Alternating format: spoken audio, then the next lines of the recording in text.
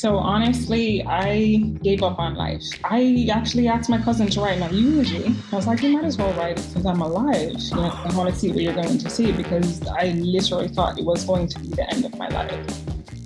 Welcome to the Women on the Move podcast. I'm your host, Sam Saperstein. On today's episode, we're talking about multiple sclerosis, a disease that affects women more than men. My guests here are Cherie Carrara and Dr. Jay Paramal. Cherie is the Vice President and Product Manager for Digital Channels at JPMorgan Chase. Jay is the attending neurologist for Weill Cornell Medicine at New York Presbyterian Hospital, and she specializes in MS and other neuroinflammatory diseases. I learned a tremendous amount from this conversation, and I hope you do as well. Jay and Cherie, thank you so much for being here on our Women on the Move podcast. It is really great to be able to speak with you both today. Glad to be here, Sam. Very, very glad to be here. Thank you, Sam. And thank you, Jay. Thank you, Cherie. We're going to talk here today about multiple sclerosis, which is a disease that impacts more women than men. And I really appreciate both your expertise and experience in this. I think it's really going to be of great help to our listeners. So Jay, I want to start with you. For listeners who might not be familiar with MS, can you describe what the disease is and how it manifests in people? Thank you for the question. It's good to start at basic fundamentals. So MS is an autoimmune disease, which means somehow your own immune system gets triggered to produce these cells that are circulating in the body, and then they gain access into the brain or the optic nerve or spinal cord and cause lesions there.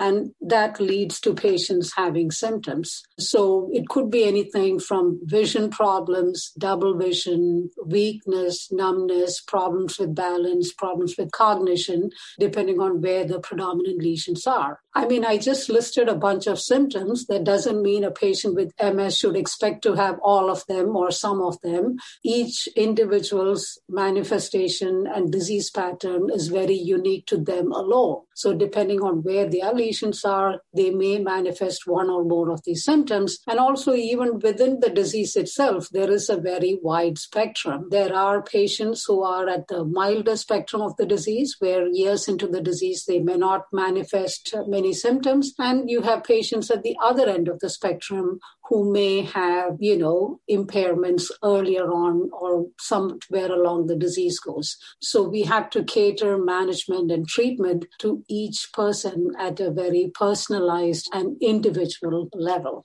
How old are people when they typically get diagnosed? And is the diagnosis hard to do for this disease? The average age at which patients are diagnosed with MS is in the mid-20s. But obviously, it's a chronic disease. So we do have patients along in every decade as the disease progresses or as they've had the disease for a longer time. But usually patients are diagnosed in their 20s. There are some patients who are outliers who are diagnosed in their teens or even children younger than that. And at the same time, we also have patients who are diagnosed later in life. Some of the folks who are diagnosed later, they may have had symptoms earlier that they just ignored or didn't take it seriously. And others, it is truly something that happened later.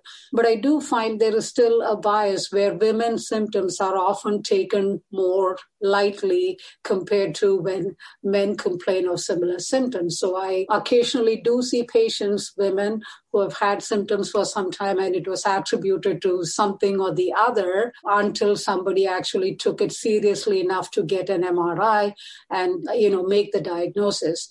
Especially because the ratio of women to men in MS it's almost approaching 3:1, somewhere between 2.5:1. So it predominantly affects women, younger women, and we need to be cognizant of that. So I would love to know how you decided to specialize in MS and other neuroinflammatory diseases. What inspired you to pursue this field? I always liked neurology because the brain just fascinated me, and examining a patient with neurologic conditions, kind of deducting where it is. It's like investigative work, it's very exciting. Okay, you have this symptom. It corresponds to this part of the brain or the spinal cord, and you investigate and you take care of it. So neurology was something I always knew I wanted to be. But during my residency is when I got more interested in MS, because that's when I feel like an explosion of therapies and therapeutics for MS happened. Earlier, the first treatments for MS specifically addressed to control the immune system came out in the early 90s. Subsequently, over the next decade, we had so many treatments come in, which was very exciting to me because there was so much research going in that field, a lot of new treatments, and this disease affects a younger population. So it was very exciting to be a part of a field where we actually could make a difference in these people's lives. We could help them lead normal, fulfilling lives. So to be involved in that kind of care, and I like these long-term relationships. So you start seeing patients in their 20s and they grow with you. You see patients over time and you become friends. Thank you for sharing that. You're really describing the kind of relationship we all wish for with our medical providers. So it's really nice to hear how you approach it from your end. It's rewarding for us too, Sam, because a lot of inspiration to keep doing what we do, we get from our patients. So, I often joke with my patients, I get a lot out of this visit too, but I'm the one billing you for the visit. Right. Well, Cherie, I'd love to talk with you now about your experience. And I'd love to start with a day that I believe is meaningful to you, July 3rd, 2013. Can you talk about that day and what you learned that day? It was my diagnosis date, and I am forever grateful for a date that I can remember because it's a day before Independence Day, but not so perfect because the doctor confirmed with a neurologist I saw, he said, sorry to tell you, but you have multiple sclerosis. And he wrote down the names of 3 MS doctors. He's like, I'm not a specialist, but you can choose between the 3. And I looked at the paper and I said, oh, you write like a doctor. And then he started to laugh. He's like, you're going to be okay. I think I was still numb from understanding what was going on, but it really made sense when I got that diagnosis. And at the time, what was going through your mind? Were you dealing with symptoms that were just hard to place for a while? Was this at least some resolution of what you'd been feeling? Going back to my 20s, there were symptoms there in terms of my walking. So I would be walking on a very smooth surface and then I would fall. There was nothing there that would make me fall, but I would fall. And it was like, that's weird. And then you get up and you continue walking again. The one thing that saved me in terms of from a diagnosis perspective, not just going through the motions of what's going on, was I lost vision completely in my left eye. As bad as that sounds, I was grateful for it because otherwise, there was an explanation for every other symptom I was having. I had chronic fatigue where if I sat on a chair for too long, I guarantee you I'm falling asleep. The commute, I live in New York, so the commute on the train became very difficult because of my walking. It was a struggle. It was a really big struggle, but I am once again just glad I had a name to associate with all the symptoms that I was having. So you said that when you were first diagnosed, one of the fears you had was losing your job. And that can be a very common fear, I think, for people with this kind of diagnosis. What was that like for you and how did you overcome that? So honestly, I gave up on life. So my thought process was just completely wrong. I actually asked my cousin to write my eulogy. I was like, you might as well write it since I'm alive. I want to see what you're going to see because I literally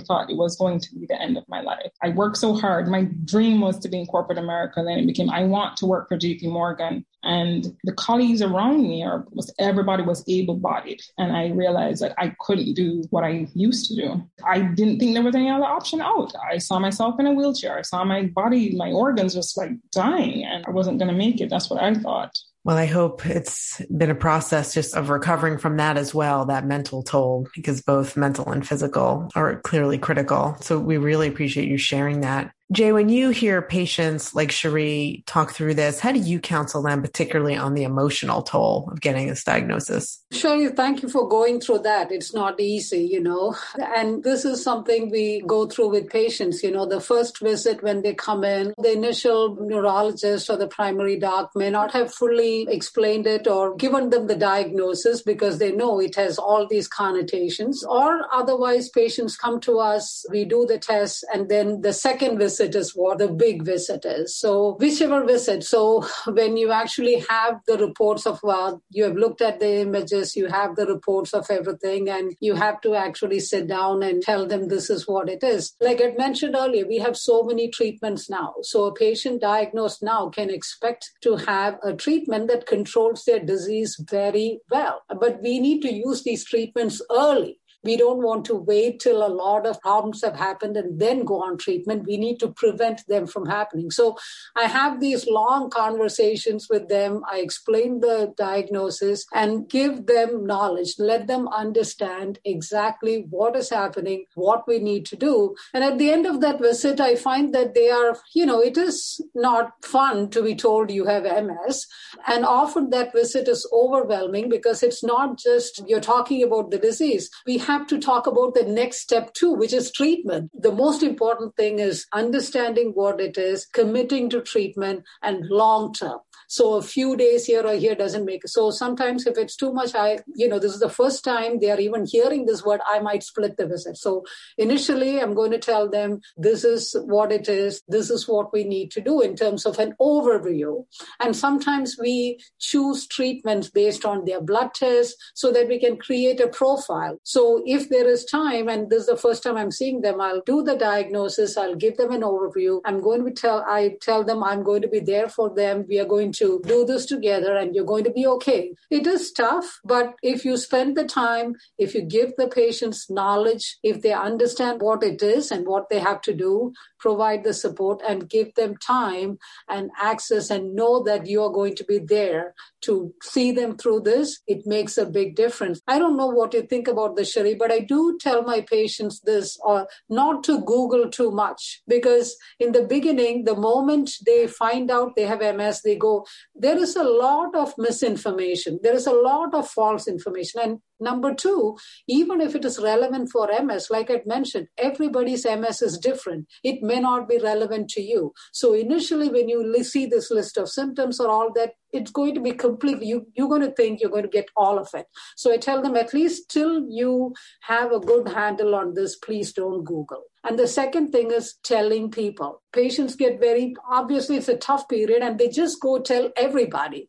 And then everyone else, with the best of intentions, are going to Google. And then they will come back and the patient doesn't want to keep talking about MS all the time, right? You have your life outside of MS. You want to talk about other things. But because of their concern, they keep telling them, how are you? Do you have this? Do you have that? That is tough too. So apart from all the medical advice, these two things I do tell all my patients to do. Please stay off the internet. And second, be careful who you divulge this information to. I would say during my journey, I Googled. I still Google today. What assisted me was having that relationship with a doctor where I could ask. It's like, I don't understand this. So for those, I would add, for those who are Googling, don't treat it as the word of everything. It's talk to your doctor. Make sure you have that conversation and get more clarity on how it impacts you and whether it's something that you even need to be mindful of. 2013, July, I think by September 2013, I wasn't talking to anybody, family, friends, because I needed that moment to think. As you rightly said, I got 10 million opinions. I should do this, I should do that. And it became just very overwhelming. And I was crying all the time. So I couldn't hear anything. I couldn't even hear my cries. I could feel them because tears were falling. So that was my way to deal with it because I just needed a break. And then I reconnected again once I got more clarity, and talking to my doctor again made a world of a difference. Thank you both for sharing all of that. That is so powerful, I think, to look at it from both sides, the provider and the patient side. Sherry, I want to talk to you about all the things you have accomplished since that time, for sure. I think your corporate dream remains very alive and well. So recently, Careers and the Disabled magazine celebrated you as an Employee of the Year for all your efforts on behalf of people with disabilities in the workplace. So first of all, congratulations. Thank you for all the work that you do there. How has your work on those efforts, what has that meant to you, since your diagnosis? And what kind of passion do you bring to that in the workplace? I'm on product manager, so I'm on the business side. And the diagnosis, I was like, I have to be in human resources, on diversity and inclusion. I have to be on the people side. And then, I realized that I can bring that to the table because it's awareness. I represent the clients that we serve. And it's important for each of us to be at the table, to have a diverse view of the clients that we are serving. So I had to bring it a step back into my day job. And then it became natural, or it is natural for me to share my experiences, share my view, and also understanding from Jay's perspective, what she's going through as a doctor. The awareness has been the most rewarding because people just don't know. Well, what should more employers do when it comes to helping people with all sorts of disabilities in the workplace? What do you think are some of the fundamentals? Just kind of leveraging what JP Morgan has done, Office of Disability and Inclusion, they have videos in terms of how to manage, hearing the news as a manager, or even from an employee perspective, telling your manager. I think the more awareness and information that's out there, we have to use the tools because it's not easy. It wasn't easy for me to disclose. And it's also not easy to hear. Like, what do you do after somebody says, yeah, I have multiple sclerosis? Like, what do you do? I now have a different ability. It's not the same abilities as before. It's different, but I need help. Sometimes my memory goes and I could ask the same question within 2 minutes. And it's understanding that it's just a moment. It's okay. I just need support and help. So use the tools that are there and understand. It becomes a personal journey. We all have different abilities. Having a disability does not mean being in a wheelchair, because we see that little logo all the time with somebody in a wheelchair. So that's what I grew up on. Like, that's what I thought a disability was.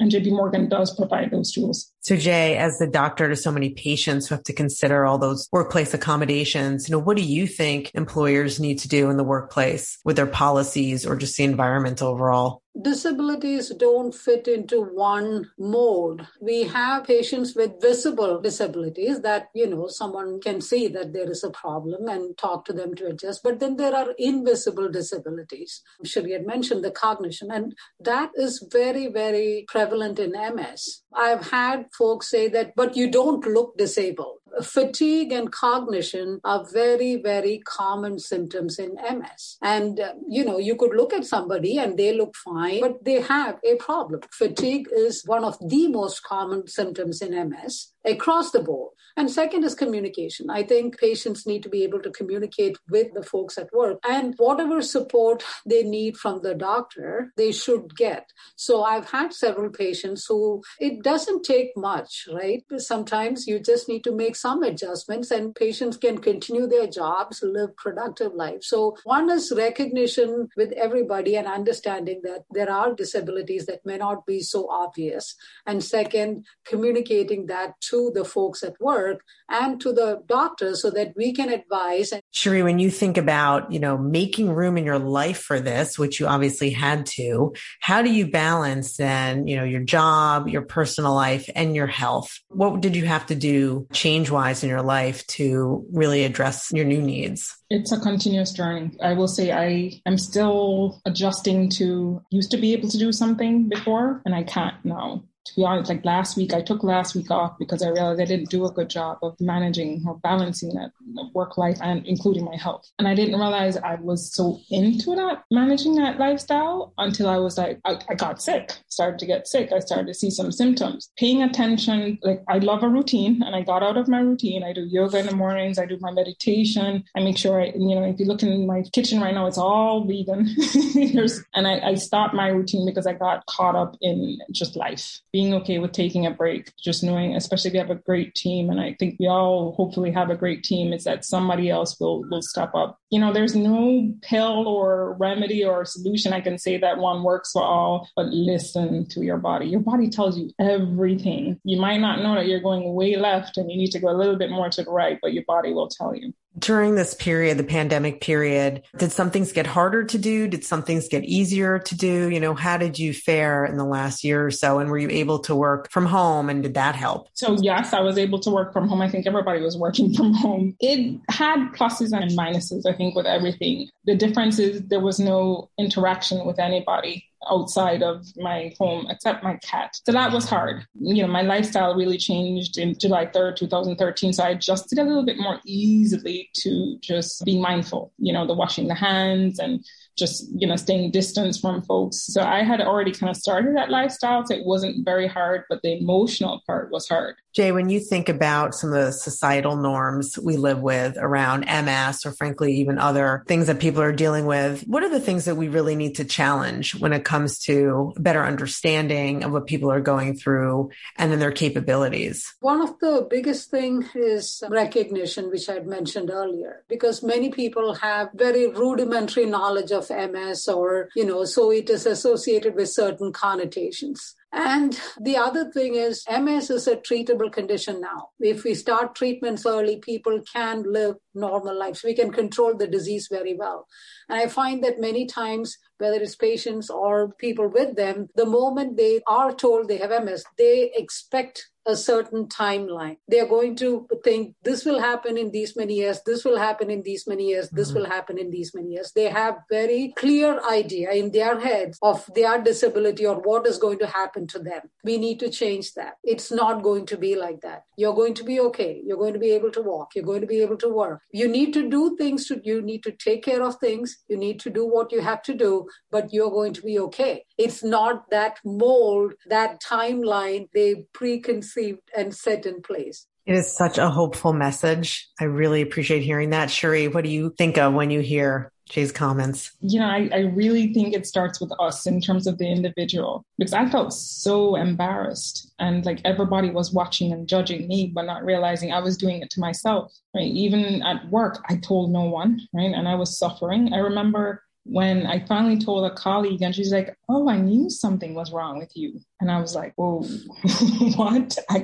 In my head, I was, acting as if I didn't have MS, but it's a personal journey of accepting this disease. And once I started to accept that I can't do things like I used to be an avid runner, I tried. It's not going to work. So I had to give that up and I had to be okay with that, which was very, very hard. But I took on or I started other hobbies to replace that love, because at the end of it is I just love the feeling of running. What else can give me that feeling? Knowing the sensitive body that I am in, what can give me that feeling? So it becomes just playing around and being open to change, to growth. It's different. And Sheri, you've been a real vocal advocate for self-identifying disabilities, other things about yourself in the workforce.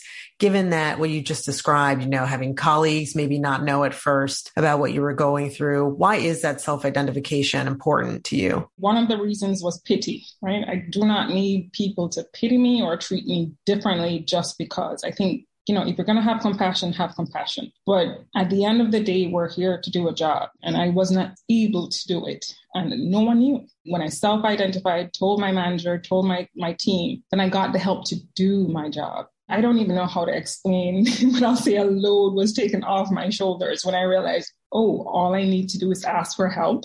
You mean JP Morgan, you guys are willing to help? And it made a world of a difference. But I have been in situations where I don't want to disclose. I just don't feel comfortable. I don't feel safe. And it's been a struggle. It's like, who can I talk to that, not directly to that person, but is there anybody in the org chart where I can just explain? Because if people don't know, they're just going to be, if you're supposed to do 1, 2, 3 and you do 4, 5, 6, it's a problem. I don't want to be in that situation where the trickle down effect is going to impact somebody else's work. So it's important to know the impact you have in the chain of handing off assignments or even just meetings, etc. It's who can you trust to tell? So Jay, if people take one thing away from your work and your messages today, what do you think that should be? One is, if you have symptoms or if you have something, don't take it for granted. Don't ignore it.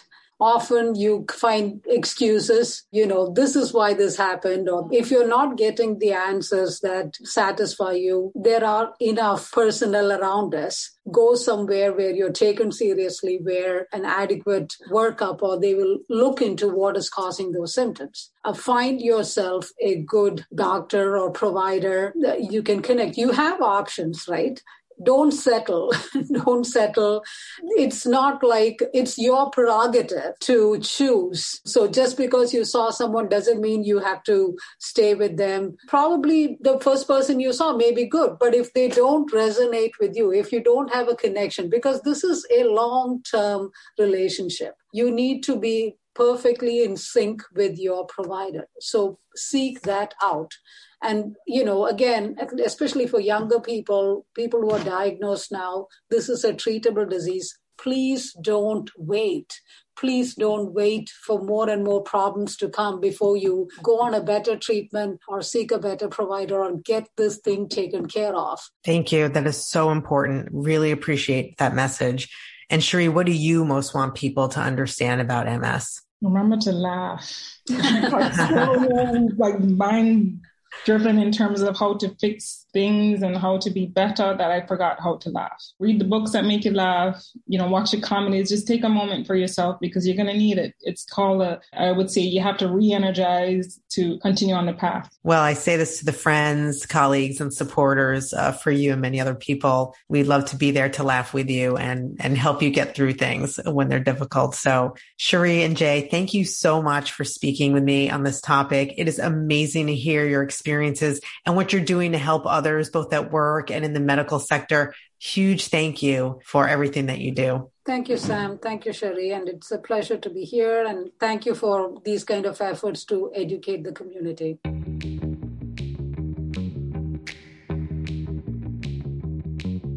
Thanks for listening to my conversation with Cherie Carrara and Dr. Jay Parimal on MS and increasing our awareness of disabilities of all kinds. I'm still thinking about Jay's encouragement to get treatment early and to find a doctor you can have a long-term relationship with. And I really appreciate Cherie's willingness to share her experiences living with MS. I'm reflecting on how I can create a more supportive environment as a manager and a friend. Please read the episode description for additional information on how to support people who are living with a disability. The mission of Women on the Move is to help women in their professional and personal lives. Our goal is to introduce you to people with great ideas, inspiring stories, and a passion to make a difference. If you enjoyed this episode, please rate, review, and subscribe so you won't miss any others.